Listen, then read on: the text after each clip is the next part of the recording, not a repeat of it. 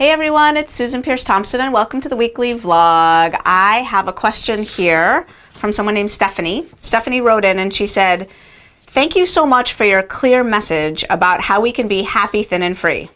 While I myself am very thin, the happy and free part of life is a constant battle.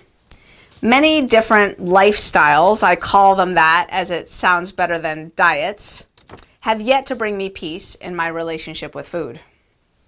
Could you address what role recipe blogs, cooking shows on TV, even magazines play in our battle with overeating? For myself, I love watching baking competitions and the like on TV for what I tell myself is the humor and drama, but I wonder if it's something more.